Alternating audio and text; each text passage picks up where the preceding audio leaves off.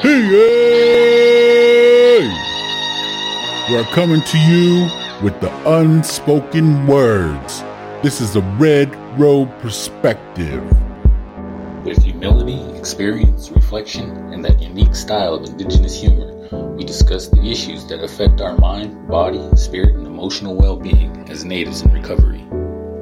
Sobriety, community, accountability, transparency, and service work. Hope. Yeah. That sounds funny. That sounded funny? No, I was just being a smartass. So are we on? Yeah, we're on. I'm waiting for. I'm waiting. There we go. Now let's redo it, dude. Let's redo it. We're already a minute Welcome to this week's episode of the Hot Dog Slayers.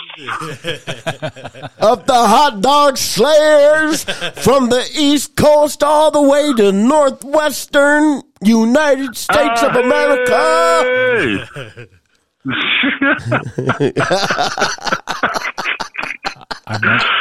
I just the water for me, please.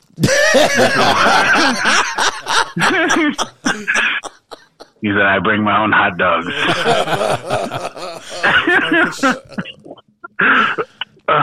All right. Welcome to Unspoken Words, episode 54 in the house. Joining us, I'm all the way in D.C., so I can't say to my right, but usually sitting to my right is the ace, the hole-in-one shooter, J.C. McGavin, your favorite Indian, JCB. Say what's up. Yo, what's up?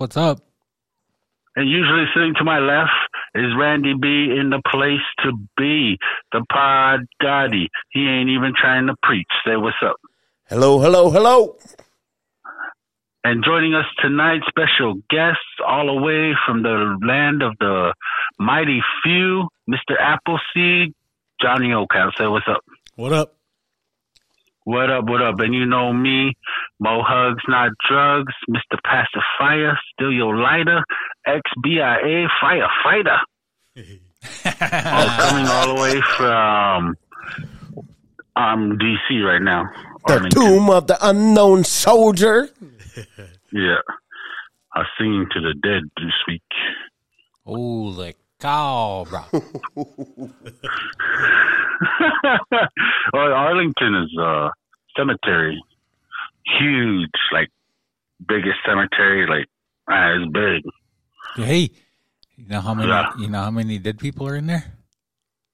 All of them. Oh, man. All right, you heard that one. Man, I used to tell that joke back in the day. How many people? But no, man, it was a trip. It was a trip, man. And, like, first off, like, our flight was delayed on Monday, and we didn't get here till, like, midnight. And then we had all these meetings, like, with the planning committee, the tour guides. So I didn't even get to bed till, like, 2. And I had to get up at 5:30 and, like, 13 hours of stuff we had to do. So what time did you leave and what time did you get there? Did you, like, go back to the future or did you go... Go back to what? Oh, Back to the Future? Yeah. 2 hours and, like... Well, I got to Billings Airport, like, at 4:30 in the morning. Yeah. But we actually didn't leave until 9. But we got here to D.C. at midnight. Oh, man. How long... Okay, well, let me ask you this. How long were you in the air, I guess? How long was your actual... Probably actual airtime, like 6 hours. Damn. The rest of that was sitting around waiting. Oh, like, would you have layovers and stuff? Yeah. So, like, we left Billings, went to Salt Lake, sat in Salt Lake for, like, 3-4 hours, and then flew to New York and sat in New York for, like, hour and a half. Jamaica, Queens, New York. Queens, huh? Yeah, and then from there, flew into D.C., Did the you see Reagan Fat Airport. But, yo, man, the trippy part was, like, Did you see it was 50? nighttime when we left. What's that? Did you see 50? 50? No. I was looking for McDowell's. I was trying. What was their burgers called? Big Mick. Oh, the Big Mick. How was the Big Mick? When you think of Hakeem, when you think of trash, think of Hakeem. Why did it take 5 hours? Like, why did you get to the Billings airport so early? Because our flight was supposed to leave at 6 in the morning. But it got delayed, and then I just delayed everything else, and they rerouted us and all that stuff. Damn. But yeah, the trippy part was like we left New York at like 10:30 or something like that. It was nighttime, and like we took off into the air, and it was like nothing but lights from New York, Queens, like nothing but lights all the way to DC. Damn. There was never a break. It was just like one big city. Wow. Oh, I don't know if I can handle all that, bro. Man, that was trippy. I was waiting because I was looking out the window the whole ride and just visiting with the person that was sitting next to me, and I was waiting for like the lights to stop, but it never stopped. How long was the flight from New York to DC? It's like 45 minutes. Damn, you guys probably would have went faster on the train, huh? I don't know. What? Don't they? What? They could have, instead of waiting for their flight, they could have just jumped on a train.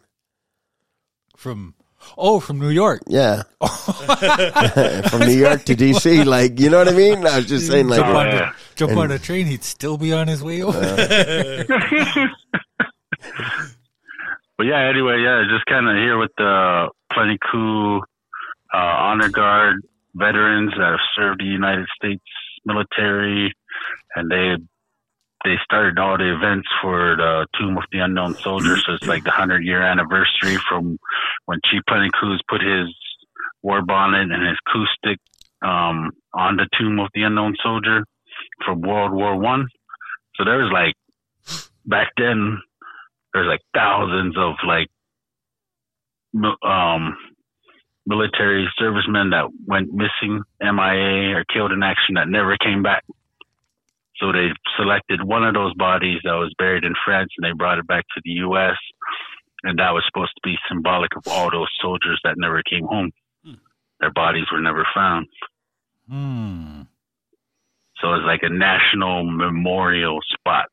So, don't they put a new one in for every war or no? Yeah.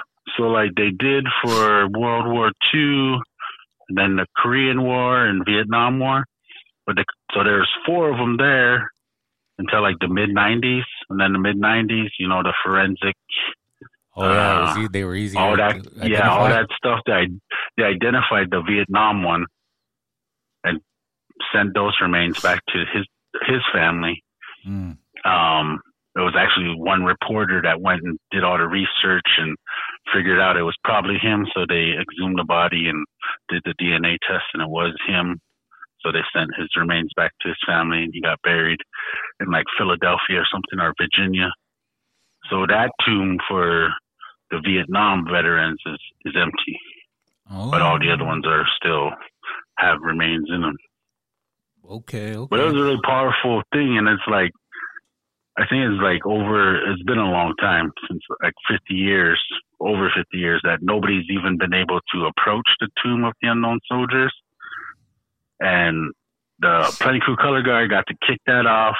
And then like all day Tuesday and Wednesday, people from like all over the country just came to the Arlington cemetery, and they're able to jump in line, grab flowers, and go grab a rose and go lay it down by the Tomb of the Unknown Soldier. Damn. So I got to sit there for like a half hour and watch like 100 people walk by and put a flower down. And I was just like, it was really powerful, like just to think about all those people who gave their lives, you know, died at war in the military and stuff. And it was just like, it was very emotional for me. I was just sitting there, I was watching all of those people come through. That's crazy. Like all walks of life, man. Hell yeah. So are you getting lots of pictures? Yeah, getting tons of pictures is kind of one of my roles, kind of being my brother's roadie, because he's one of the honor guard. Yeah. That was, and the honor guard, man, they were, man, looking cool, man. They had like the leggings, and they had their war shirts and war bonnets, and their faces were painted with the family paints and stuff, man. It was, man, they looked cool, like badass, like for real. Look, my heart soars like a hawk. Yeah, like a chicken hawk. Like a purdy anyway, chicken. Enough about me. How are you guys? Oh, man, holding it down. Okay. Me and the sandwich cookie. Earlier when I got him right here, but Johnny walked in and opened the door and when he took off, boom. And so we had Oreo. Yeah, so we had to run. Anyway, for you people who are listening, I've been babysitting Josiah's dog Oreo, and yeah, they opened the door, and man, he went to places in this church I've never even been in.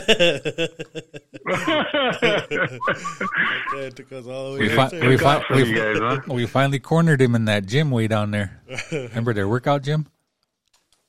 Right, he went all the way down there? Yeah. Holy smokes. Man, he's tripping. Yeah. He is a fast one.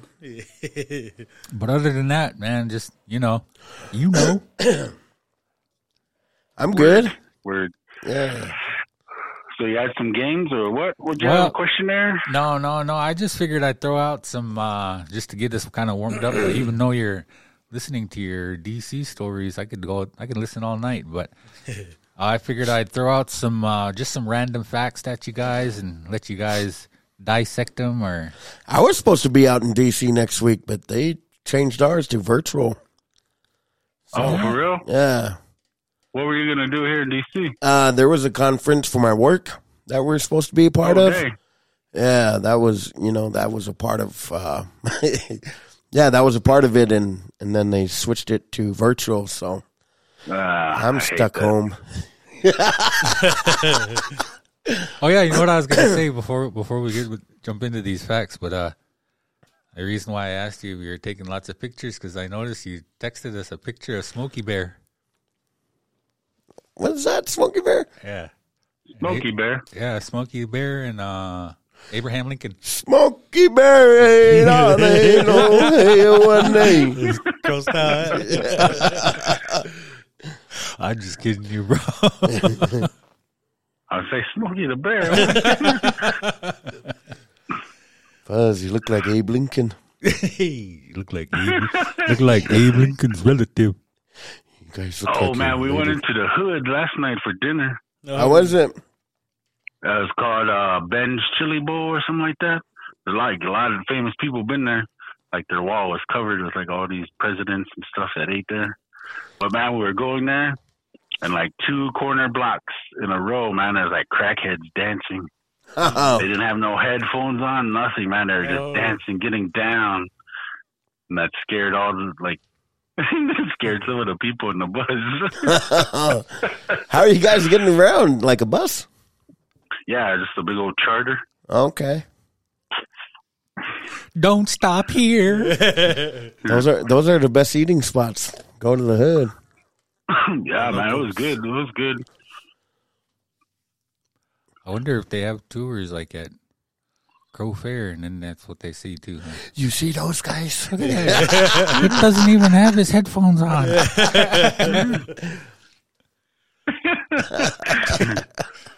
Rock and roll, rock and roll, rock and roll. Shut up, man, Mickey. These guys are getting down too, man. Like not even just kind of like, man, like full body.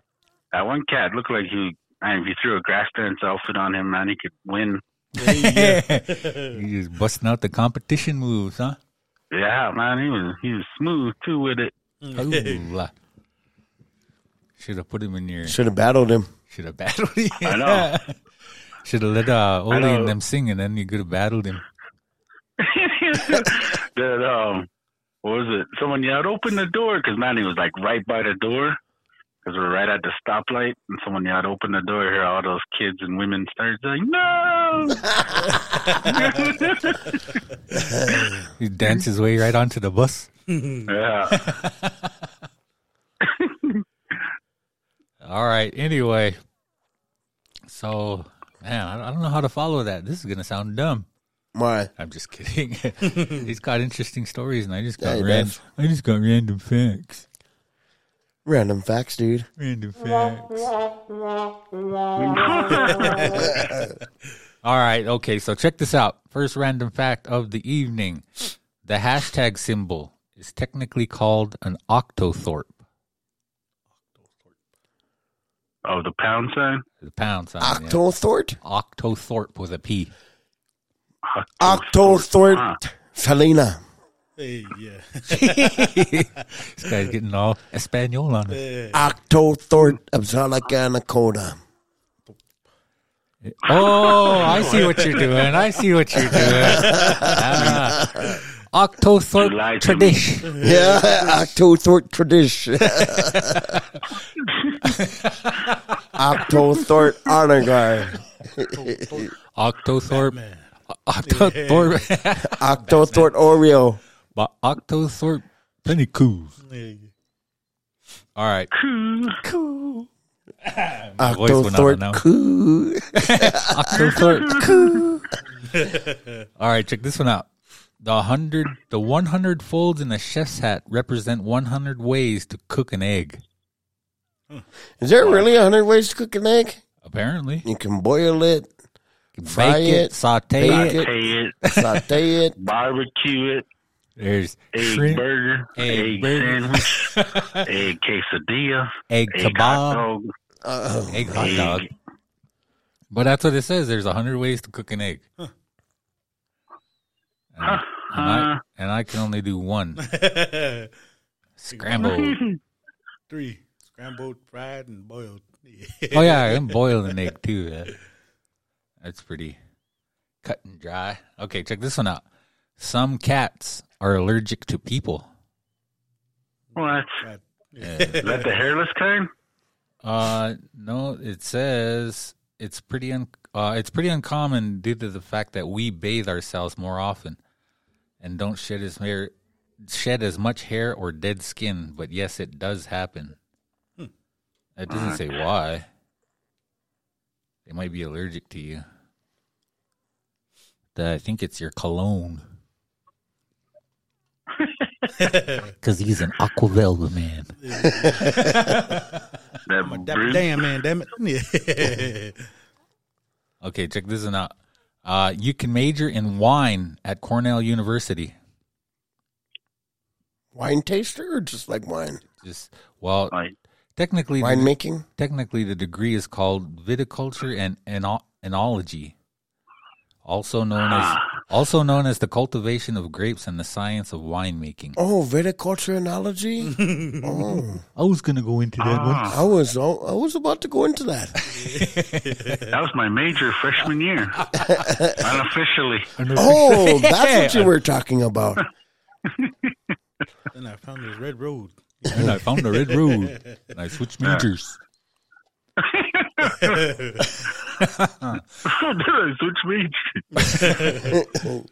Okay, the last one. Oh, wait, no. Okay, well, 2 more. The largest sandcastle in the world measured 54 feet high. It took 168 trucks over a week to deliver enough sand for this carefully sculpted masterpiece. And when I went and took the screenshot, I cut out half of it so I can see what looks like a hot dog. Doesn't that look like a hot dog to you? Look. Yeah. Yeah. Oh, yeah, it does. It does. It's 168 trucks worth of hot dogs. 54 feet high. Hot dog sand. Hot dog sand. A group of bunnies is called a fluffle. Oh, fluffle. I saw a fluffle this morning. I saw a single member of a fluffle the other day. A batch of rabbis? They had a batch of rabbis. There was a batch of rabbis down the road from me. Got chased by a fluffle. Here's one you might like. The way you eat Oreos says something about your personality. Huh. Biters. Okay, check it out. Biters are easygoing and self-confident, while dunkers displayed more energetic and adventurous qualities. Twisters, on the other hand, are sensitive and trendy. So how do you... Are you a biter or a dunker? Depends on how I'm feeling that day. Can we do both? What about the one slurs? I'm a biting dunker.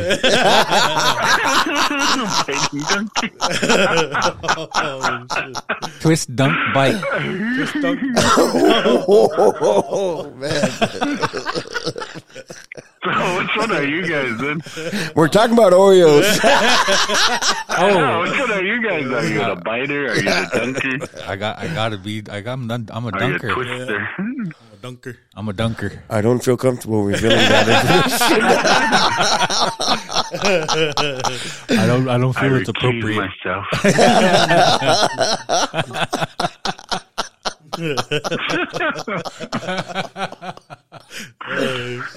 Dunk it and then bite it.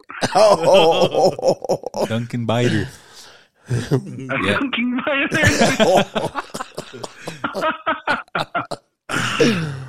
Okay, one more. We are all stars. Okay, technically we're made out of stardust. Recent research found that humans in the galaxy share 97% of the same kind of atoms. Why, have they ever captured a star before? I Well, humans are full of gas. A gaseous giant. Speak Gas for yourself. explosions. Yeah. you threw me off with that. If they ever captured a star, I really had to think about that. I was like, I don't think. How do they know, though? Like, you know what I mean? They got measurements. Made up. Here we go. It's a hypothesis. Research. Here we go. No, what they do is they have Yes. tools that can go out there and measure what's out there, right? So Samples.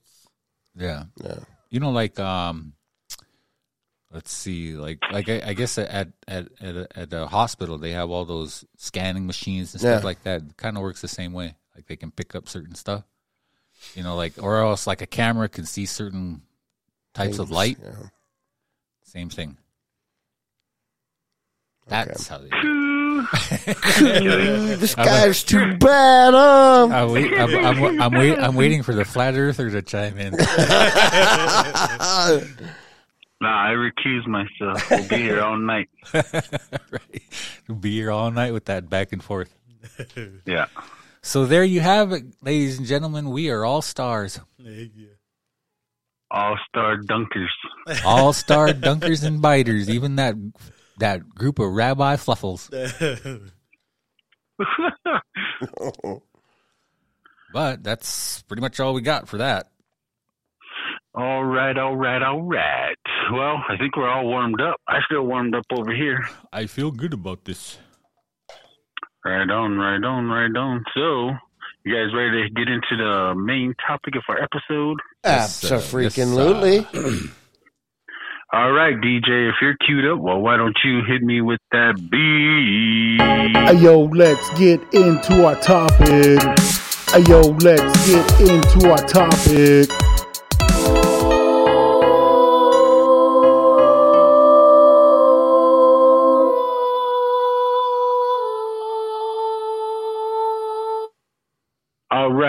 All right. Unspoken Words episode 54.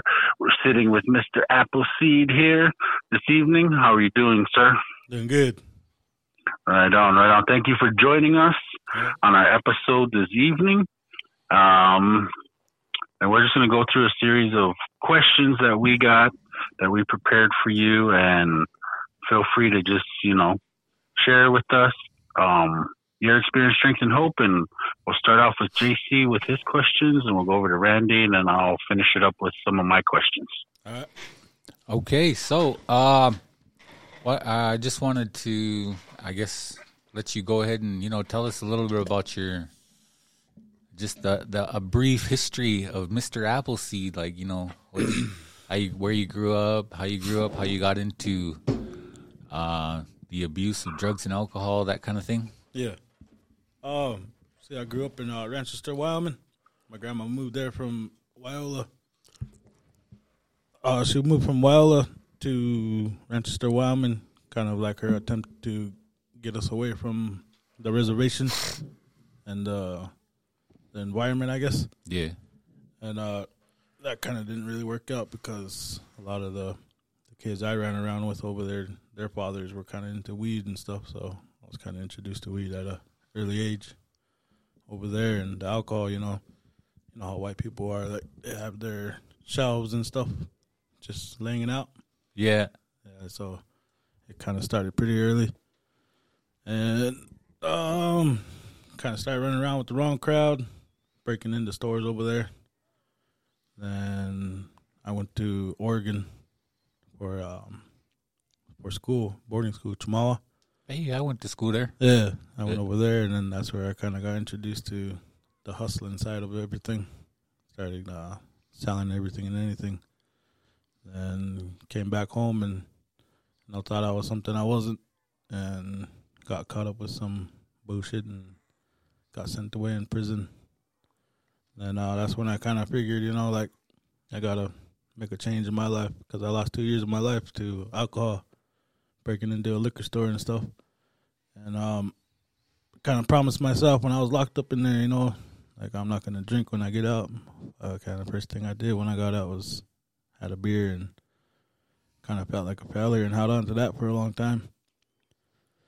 And, yeah, just kind of up and down, trying sobriety here and there, and never really found the right tools.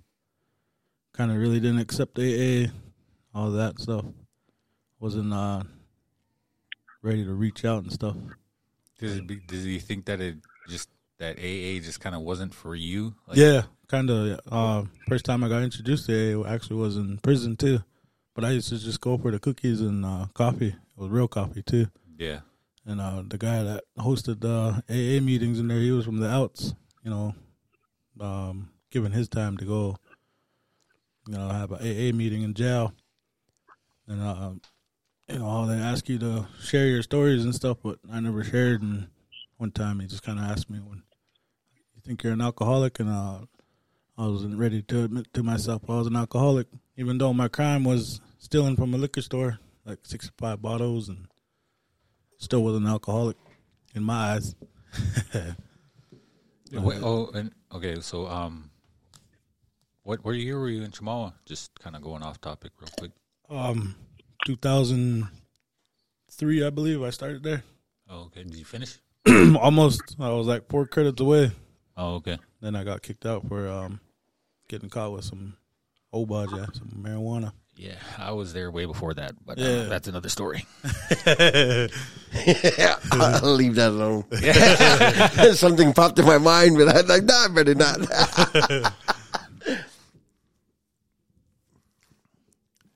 So, go ahead.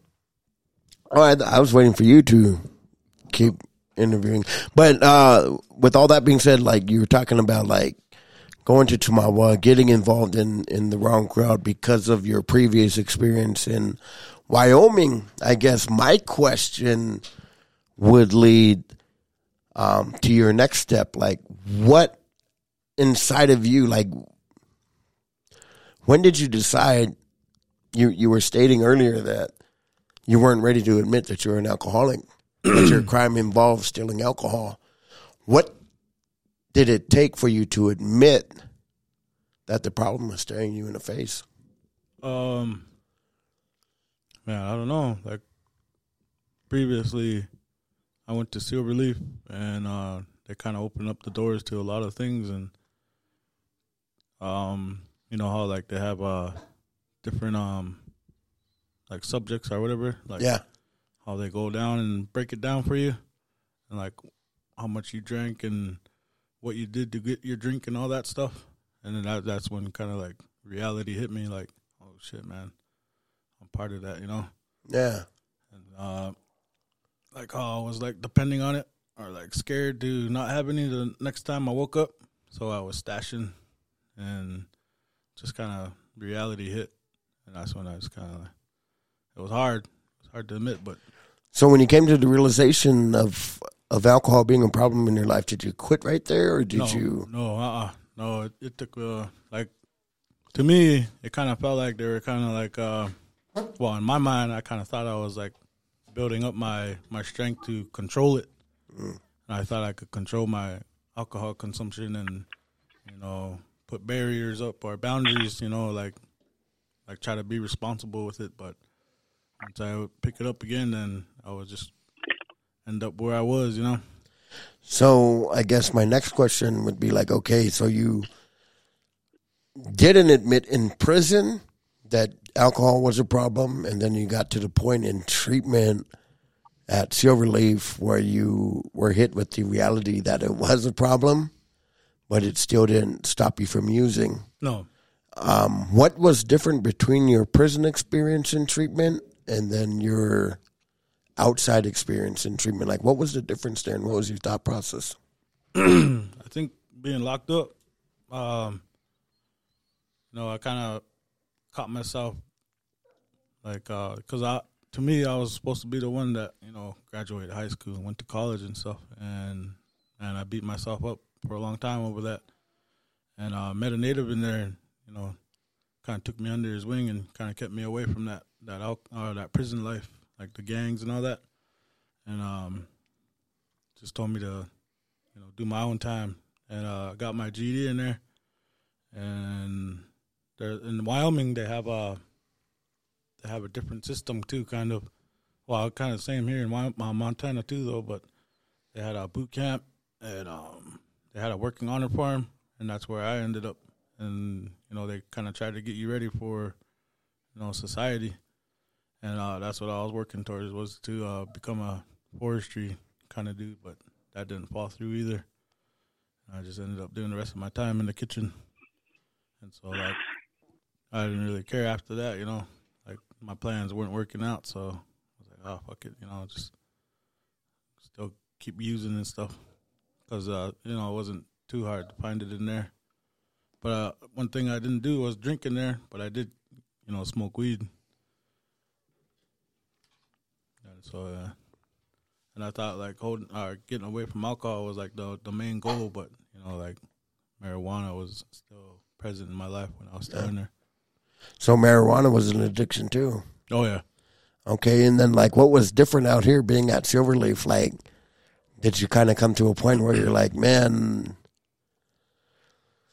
did you kind of come to a point where you're like, man, I want to try differently, or were you just like, I want to play the game, or, you know, what was different in your Silverleaf experience than? Yeah, I was just playing a program in there. I was just, you know, because I still thought I could be that responsible drinker and, you know, just have a few and, you know, enjoy life like that way. But it wasn't, because every time I picked back up alcohol, man, I was just back to where I was started.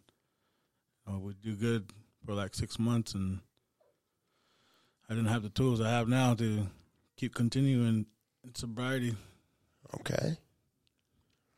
And so I guess we kind of got your story about before prison, during prison. What led you to the point where you're at now? Like, where you said, you know what, man, I'm going to put all this stuff away. I'm going to, you know, I want to try this recovery thing. Like, what led you to that point? Like, what made you decide that recovery was worth it? Honestly, my family. And my own thoughts, being miserable all the time, and feeling like I wasn't going anywhere in life, and just being stuck in one spot over and over. That was getting tiring. And now, like, in my sobriety, you know, I only got like 90 days, but a lot's been accomplished. Within just those 90 days, a lot's been accomplished, and just grateful for it. My connection with God is getting stronger every day. My wife's killing it too, Tanya Oakout, man, she's killing it right now too. She's she's at school, so we're both in recovery too. I have a little bit of like about a week on her, but she's 90 days. 90 days also. Josiah, you got anything? Yeah. So I know you guys I know you, Johnny, recently just celebrated 90 days. So congratulations on that. That's pretty awesome. Hey, 90 days. Hey, oh, hey. 90.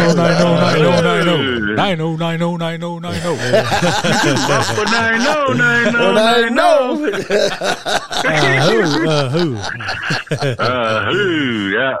No, 90 days. That's awesome. And I know you got 90 days and some change now. Yeah. That's huge. That's big because any amount of recovery is huge. Yes, absolutely. A lot of our brothers and sisters, never had one day of recovery. They passed in their addiction. So any amount of recovery that you got under your belt is huge and worth building on. I guess one of my questions is, early in recovery, I remember that time. I always try to keep that fresh. What are some changes that you've seen in the past 90 days and some change in your life that kind of reinforce your recovery? The joy of just actually doing the program and not having that attitude of having to do it. I get to do it now, And just waking up every day and being grateful. Not just rolling that's out of awesome. bed. Yeah, that's awesome. Then I still use that, today, being on my walk on the red road is just to have that gratefulness, just be thankful that I get to get up and do these things. I get to do these things. That's so huge. The joy, that joy, man, it's like this life is so much better. Oh yeah. Just like being sober minded, never have to wake up with the withdrawals, the hangovers. You just wake up, might be a little groggy, you need some coffee, but that's it. You don't need to nurse a can or anything that. Yeah, and that's really cool. And one thing that I noticed, is like you jump right in, with service work. You want to do this, we've had conversations on. So what are your plans to kind of keep your recovery strong? What are things you're already doing right now, and then what are things that you plan on doing to keep going on the red road? Yeah, like that's what you say. Just jumping in. And before I used to be hesitant about anything. Just kind of not even try anything new, especially like this podcast. Like before I would have been like, oh no, I'm all right. Not even trying not even trying to share nothing. But now, man, just God opening up, doors for me and just stepping through. Right on. Yeah, that's cool. That's real cool. So what do you think, like, you personally, you knowing yourself better, where does your focus have to be as far as, what you got to do every day, day in, day out for your recovery? Number one thing is prayer and reaching out to, like, to you, my sponsor, to other, other people that are trying to recover too. And I find that happening with my wife right now too, She has some certain family members and friends reaching out to her, They kind of want to stop drinking too, and they don't know where to start. And I kind of want to be that little push to where they need to go, and just giving that helping hand. Right on. That's a huge thing too. Is like what they always say is we can't keep what we have unless we give it away, right? And and to be honest, I got to tell you that you said you were hesitant in the past, but to come on, like, say, a podcast and share. Yeah. And trust me, I know that's a hard thing to do, to put yourself out there like that. Yeah. Because we do it, we've been doing it, so we're kind of used to it. And anybody that's been listening to us for a while, they already know our stories, right? Yeah. And so, with that being said, the more you do it, the more you reach out, the more you try to help people, the more you tell your truth, and then offer your experience, strength, and your hope. Not only does it become easier, but before you know it, there are going to be people that get back to you and say, "Man, this guy, this Johnny, man, I heard him, and that really helped me out. Yeah, that means I can do it too." Yeah, and so just by showing that vulnerability is showing your strength. Oh yeah. And at first, that doesn't make sense. Like, that didn't make sense to me when they said that to me. Yeah. I thought that was kind of like an oxymoron, right? Those two things don't make sense together. But it's the truth, right? So I just want to, commend you, on your 90 days, and let you know right now that there are people right there who are listening to this and saying, this guy is an inspiration to me. Yeah. So. Yes, sir. That, what is it? 90 days ain't nothing to, like, what is it? What's the terminology I'm looking for? Smile at, blink at. It's huge, man. And there's a saying within the rooms, take stock in how far you've come, because it's a huge thing. And I always figure, it's never too early to, like, jump in and start helping and stuff. And that's really cool to see, and it's inspiring to me. Like, yes, right on. Yeah. Someone else has, caught that bug, caught that itch to, like, be of service, because that's where I'm at. Yeah. When I started walking Red Road, that's my main goal, and it's still my main goal. Is I want to help. Yeah. Right along the lines of what you're saying. You just want to be that little spark for someone else, that little nudge to get them over there to the Red Road, just to help them along. That's pretty cool. Yeah. I know you shared with me something about, getting to meetings. You want to talk about that, kind of that determination you got with or without a ride. Talk about that. Yeah.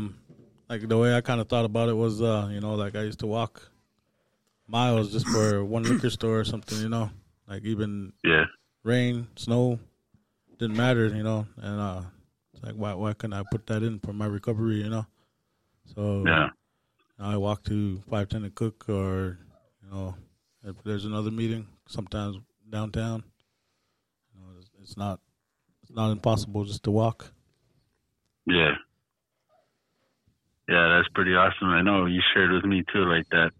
There are times like your ride didn't come through and you're feeling tired and you're like, man, I'm just going to go. Yeah. You jumped up, put your shoes on, and you said you felt way better by the time you got to the meeting. After like, oh man, I'm glad I came, That's pretty inspiring to me, It's like, heck yeah, because same mental state for me is like, man, I drove 90 miles round trip through a blizzard just so I could get a half a G. Yeah. Just like silly, stupid stuff like that. So I got to be willing to drive through a blizzard to get to a meeting. Yeah. You know what I mean? So those trips to that's pretty cool. That's what it was like. And I think that's kind of like what separates people that really want something versus those that are just talk, right? Yeah. Because that's one of my biggest things is like, man, with the same tenacity that we chased our addiction, whether that be drugs, alcohol, whatever, like nothing stopped us. And then when it comes to recovery, we kind of become babies. Yeah. We're like, oh, my ride didn't come. I'm not going to go anymore, man. Recovery ain't even worth it. You know what I'm going to do? I'm going to go get a bottle. I'm going to go get a shot. Like, like, and it's like, we want people to baby us because of all this effort that we're using to not use. Yeah, that was a big thing I had to grow out of too. Self-pity. But I think that separates. Man, when I first got sober, I would walk. Yeah. Not to a meeting or anything, but my path of recovery was a little bit different. But I would walk. You know what I mean? Like, just to clear your mind. Yeah, like I would walk to the camp meeting and stuff. Yeah. I went just hit the highway, bro. Nice. Like I remember like even going into the jail and doing a Bible study, and I was living in Wyola at the time in those apartments. Oh, yeah. And man, I had Bible study at 10 o'clock in the morning. So at 7 I was outside, like because I didn't know if somebody would pick me up. Yeah. I'm like, man, you know what? I'm just going to keep walking until somebody picks me up. Yeah, so I would go out there and I would just start walking. Pick you up, huh? Yeah, this guy picked me up and took me. Like, I even got a ride from some drunk people. Yeah. Like, they gave me a ride. Like, you sure you don't want to shot him? No, I'm good. Yeah. Like, what are you doing? I'm like, I'm going to go do a Bible study at the jail. I think it started at 9 or 10 on Saturday, but went in there, preached a little bit and came out, you know? Nah. Like, but nothing like nothing stopped me, you know? So nothing was going to stop me when I was chasing my sobriety. So, man, that's commendable. Yeah. Keep it up. Mm-hmm. It is. Randy's the 13th apostle. And he ain't even trying to preach.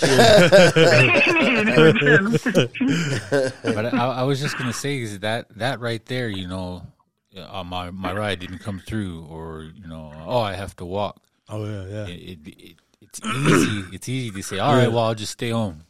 Stay home. But then it becomes easier to say that the next time, and then before you know it, it's like, I won't walk to a meeting, but I know where there's a liquor store, right? Yeah. So that, to me, it just shows not only your determination, but your willingness. Yep. Like, you are willing to do whatever it takes. And that's a huge thing, because I know in the past too, like, basically the same story. Like, I knew I had a problem. I knew there were places where I could go to get help. In fact, you know, in and out of treatment. Yeah. But the willingness part of it, like, I wasn't willing to do everything or anything and everything that I had to. And I could, you know, see myself in that same situation in the past, saying, well, if I have to walk, then, you know, I'll just wait. I'll go to the next one. Yeah. Yeah. So that's a huge, you know, that too is commendable. I mean, it just shows your willingness, and that was a hard hump for me to get over. Yeah. And one of the other things too was, you know, in Silverleaf, one of the recommendations was, our requirements was to attend meetings, and we had to get a slip signed by the opening person. Yeah. And, you know, like at that point, I was like, oh, man, I got to go to AA and get this signed. And, you know, like now I kind of find myself thinking like, oh, you know, now I have to take this piece of paper, get it signed. I just want to be at this meeting without worrying about getting a piece of paper signed, you know? And our requirements in the court we're in right now is 2 meetings a week. But I go to more than that during the week, and, you know, it feels better not having to take my piece of paper after I get 2 signatures. So one thing I don't have to worry about. And my past recoveries, I just only go to get the slip signed, and it got to the point where I was forging the signatures where I didn't even go to AA meetings. So I was kind of just cheating myself, not knowing it either. Mm-hmm. And I used to do that for people. Yeah. Like people in the Alpha House and stuff. But it's crazy because, like, now, like, I would never do that, like, because my conviction is like, no, I'm not going to help you. You know what I mean? I'm not going to help you lie, like. Cheat yourself. Yeah. Ultimately, that's what it is. Yeah. Right? But back then, I was like, yeah, I'll sign here. Yeah.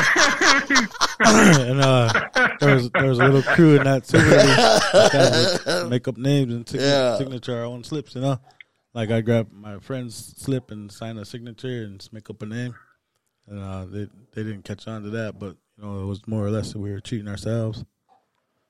And it's crazy too, because I ran into those same buddies, you know, during our recovery time, and then I ran into them when I relapsed again.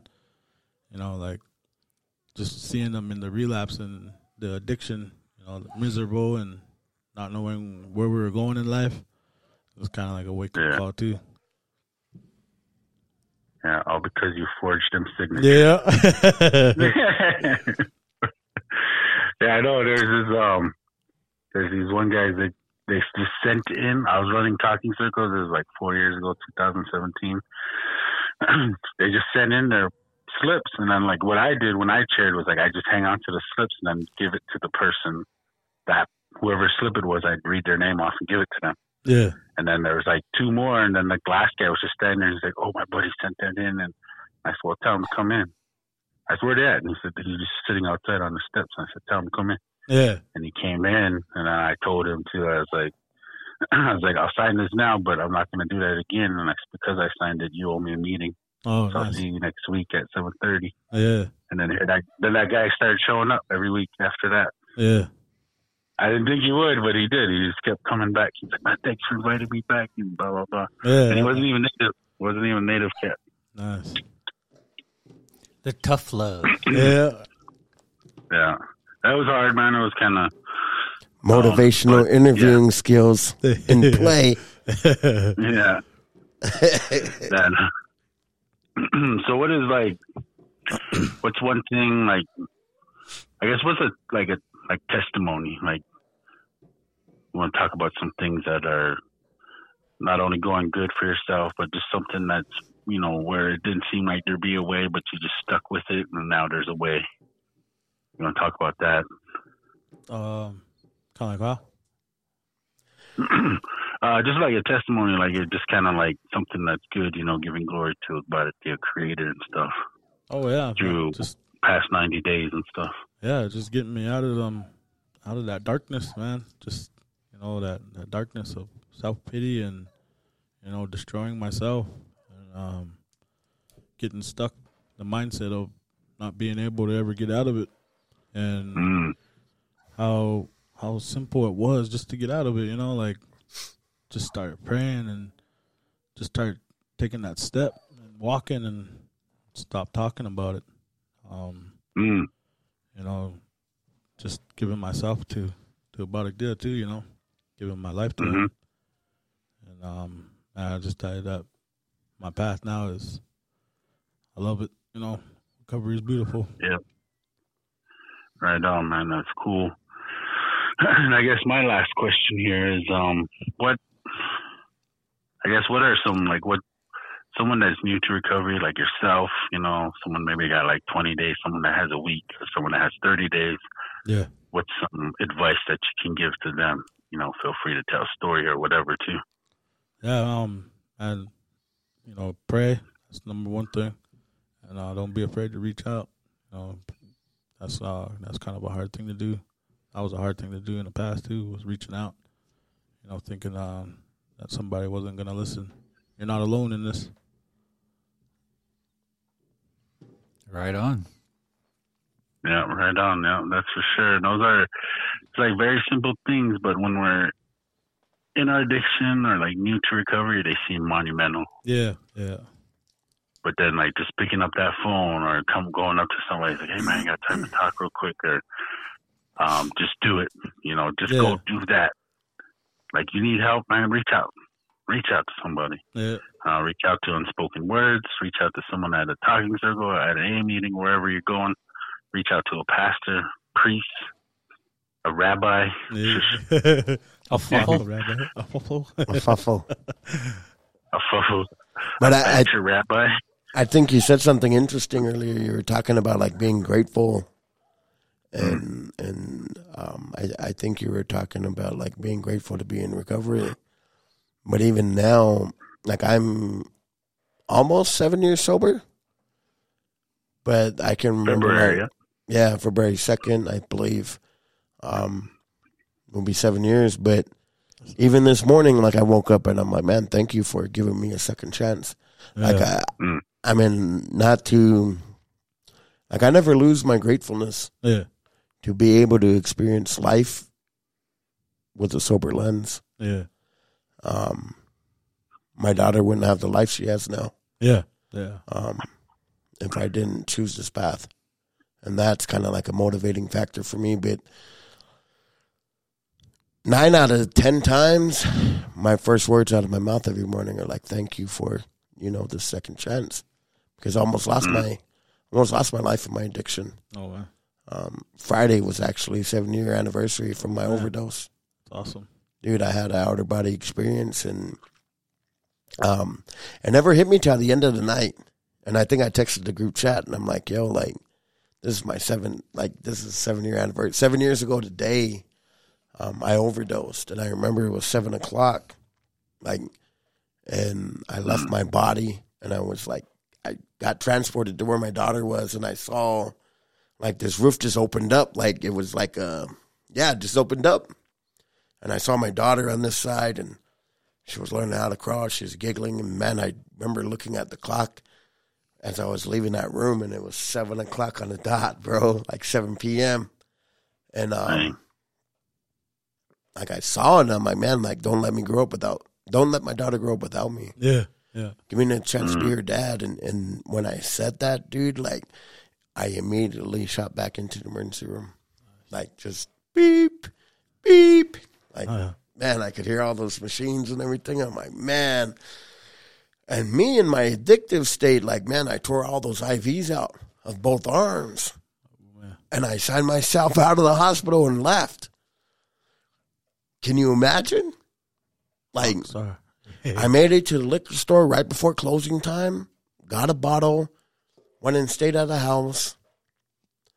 But because of that experience, like, man, even today, like, I never forget. I don't live there, but I'm grateful. Like, I truly am grateful for a second shot at life. Yeah.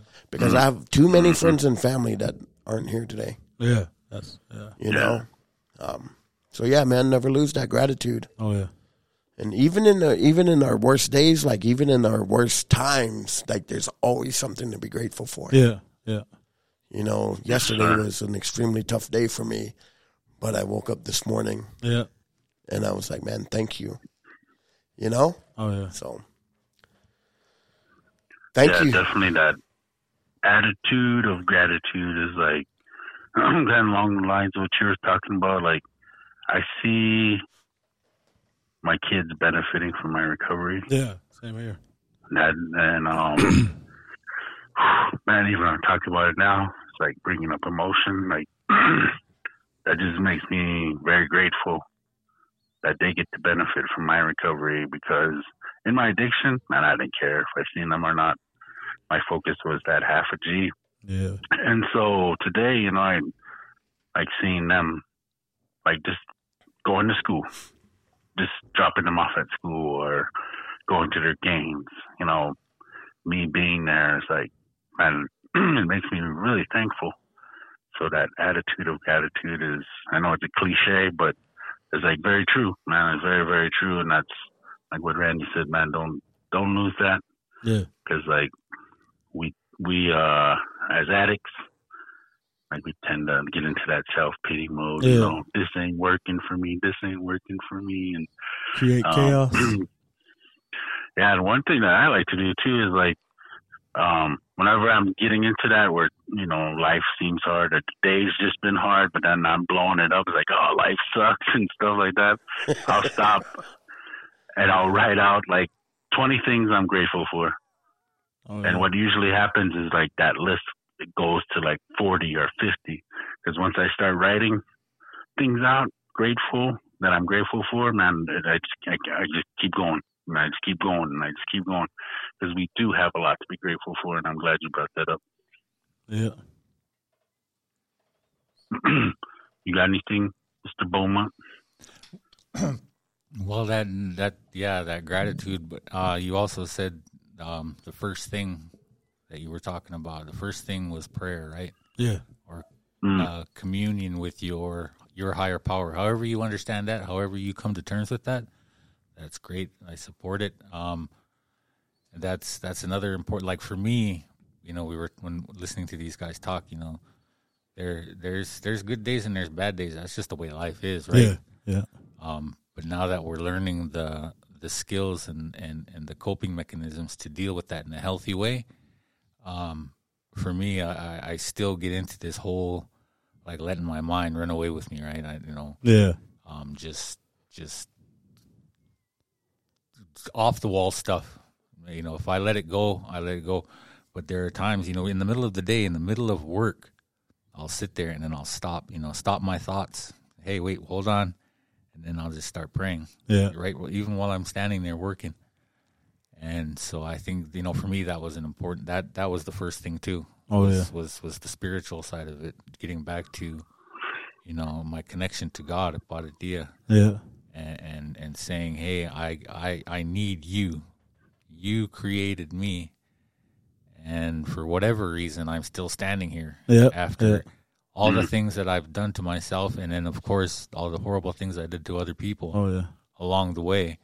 I'm still standing here, and I there are times when I hurt and I struggle, and I want to get on that pity pot, and I want to, I just want to throw the biggest pity party around. But I go back to that. I just pray and I say, can you help me? Because, the enemy's attacking, and I can't do it by myself. Yeah. And so I think that's that you brought up a real huge point, because it seems to me, and I could be wrong, I could be off base, but it seems to me like almost to the person, every person that we've talked to, like that was one of the first things that they came to terms with. Yeah. Was their relationship to a higher power. Yeah. And so I think, that helps. Yeah. I mean, it's an important thing. Like I said, however you come to terms with it, that's it's a personal thing, Yeah. It's their own journey. Yeah. It's their own journey. For sure. Well, that's all our questions for this evening. Mr. Old Coyote, thank you for joining us here on Unspoken Words, episode 54. Any last words before we conclude the interview? I just want to say thank you for this opportunity, and getting a little bit of my story out there, and hopefully it reaches out to somebody out there struggling. And shout out to my wife. She's on the grind too. She's over there at the Lincoln Center getting her GD. Right on. That's awesome. We'll have to get her in here next time. Yeah, once you get to that 1 year mark, we'll have you back. All right, it's a date, a mandate. That's really weird. Yeah. Right on. All right. Is it on pause now? All right. That was a good interview, Mr. Old Coyote, and I was inspired. But right now we'll go into some reflections on the interview, and I'll start with Mr. Beaumont. Yeah, I thought, I think it's important that we had somebody in here that is relatively fresh to recovery, because it takes me back, because everybody has that 90-day point, right?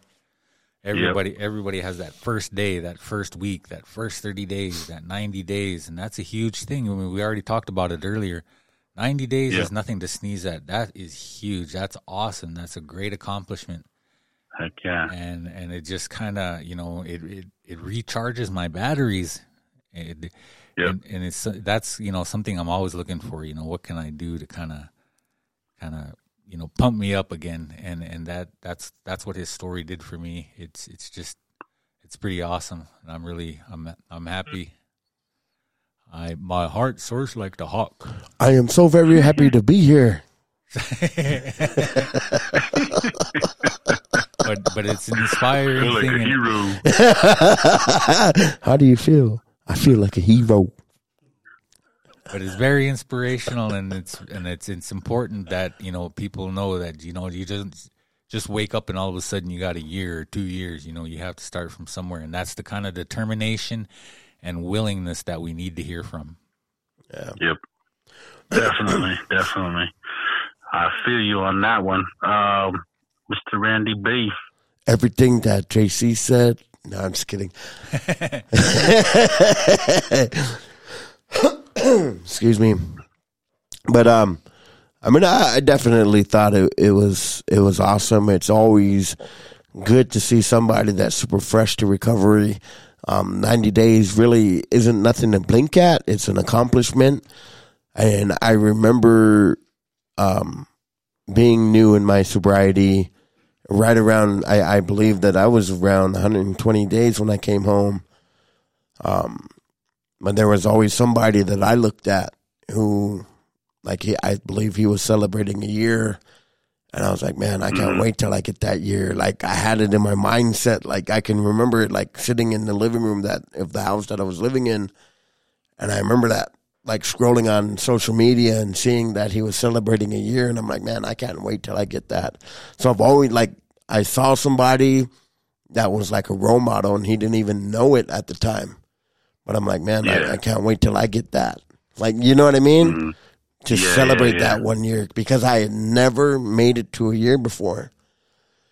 Yeah. And when I got to that year, I'm like, man, there's really nothing different. I can't wait till I get that 2 year. You know what I mean? I went from counting days to counting weeks to counting months to counting years. And, you know, putting one foot in front of the other. And now I'm closer to 7 years than I am to the last time I drank or used dope. So just like getting that perspective, I'm like, man, like that's awesome, because I remember those feelings. I remember how I felt. I remember like the thought process at the time. And now I'm like, man, like I can't wait to celebrate 7 years, you know, because it's still like, to me, it's that freshness, like remaining, like never forgetting where you came from, but not living where you came from, if that makes sense. Yeah. Like keeping my eyes forward, but also bringing to my remembrance like how it was out there, because I never want to forget that.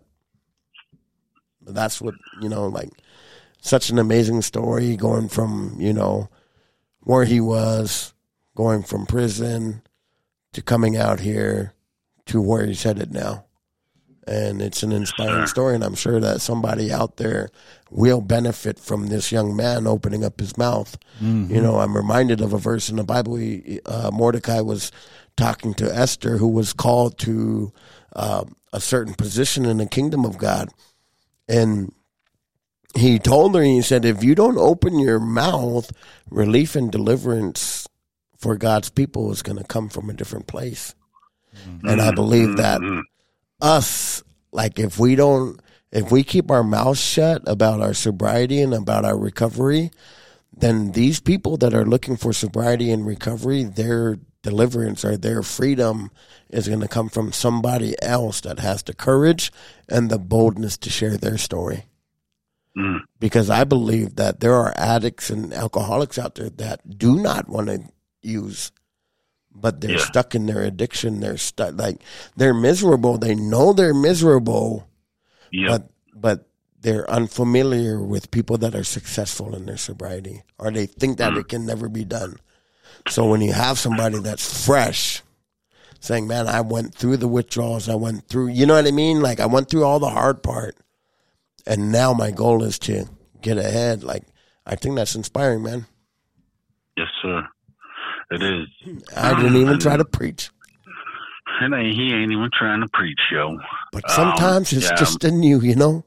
Sometimes it's just, nah, I'm just kidding.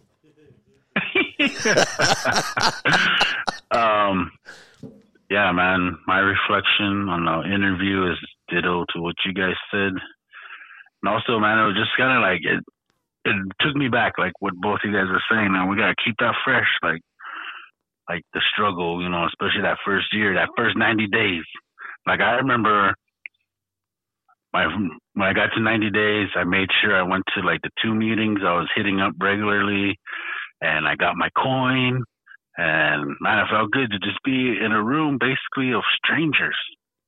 But man, they were hooting and hollering, cheering me on. And I was just like, wow, man, it brought me to tears. And I was just like so thankful. Like that coin just symbolized like my determination and how much, you know, meetings I was going to. And like, it was just, that coin just represented like change for the better. And it was just like, I was so happy. And plus on the flip side too, like at my 60 days, that's when I fired my sponsor and got into arguing with him. And he was like saying that stuff to me, like, what do you know? You only got 60 days. I got 12 years. And I remember in the midst of, you know, those hooting and hollering by the people that were at the A meeting, at the PAR meeting, like I was just thinking of that guy that I fired, and I was like, yes, I'll show you, you know. And then boom, then I got to 6 months, and I was like, just like, you know, that was a drive for me. Someone who thought I didn't know anything, somebody that thought I couldn't make it because I was Native, because like he didn't think I could do it without him or something, you know. Mm-hmm. It was like I was relying on God. I was relying on the fellowship of the rooms, and I was able to hit those 90 days, hit that 6 months. But that 90 days, I remember it was just like so awesome. I was like, I did it. I can do this. And I was like, I got the formula now. I know what it takes to stay sober. I know what I got to do to keep going on this red road. And it's like, I'm already doing it. So I'm just going to keep going. So that was like, that took me right back tonight. Johnny's story was just like, man, I remember that. And I remember that joy coming back slowly and just like growing and growing. That joy, that hope was just like, it just felt like brand new. And I was walking down this new path, and I was going down this new path, and I was part of my kids' lives, and I was doing good at work again, you know, and I was actually being a dad, and that was so huge to me. And so, yeah, man, it was a really good interview tonight. And as always, thank you two gentlemen for bringing it like you always do. 54 weeks in a row, Unspoken Words. Episode 52, the Ed Pinkney episode. I thought it was 54. Oh, I said 54, I mean. Buck Williams. The Buck Williams episode. Randy Buck Williams episode. Oh, man. Oh, this kid is thinking about Pizza Ranch. we gotta have one. Randy-isms. Yeah. We still need to put together the Vague Show. I know, man. The Vague Show. Welcome to the Vague Show. I like the real cheesy music. Right on, man. I appreciate you guys. Any last words before we close out the episode? No, sir. Earth is definitely not flat. Man, it is flat. Like your cheeks.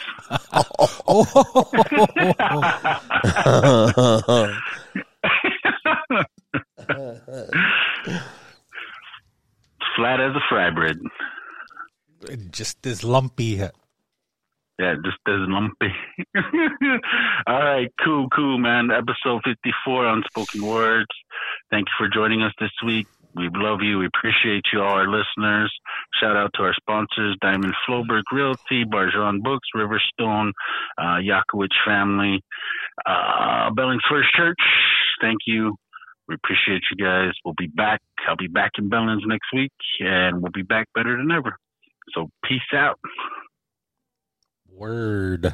Deuces. Chinook. What's up? Holler at your boy. This is your favorite Indian, JCB. Hey, yo, it's Randy B, a.k.a. Pot Gotti. Yo, Josiah Mo Fire, a.k.a. Mo Hugs Not Drugs. Thanks for tuning in. Peace.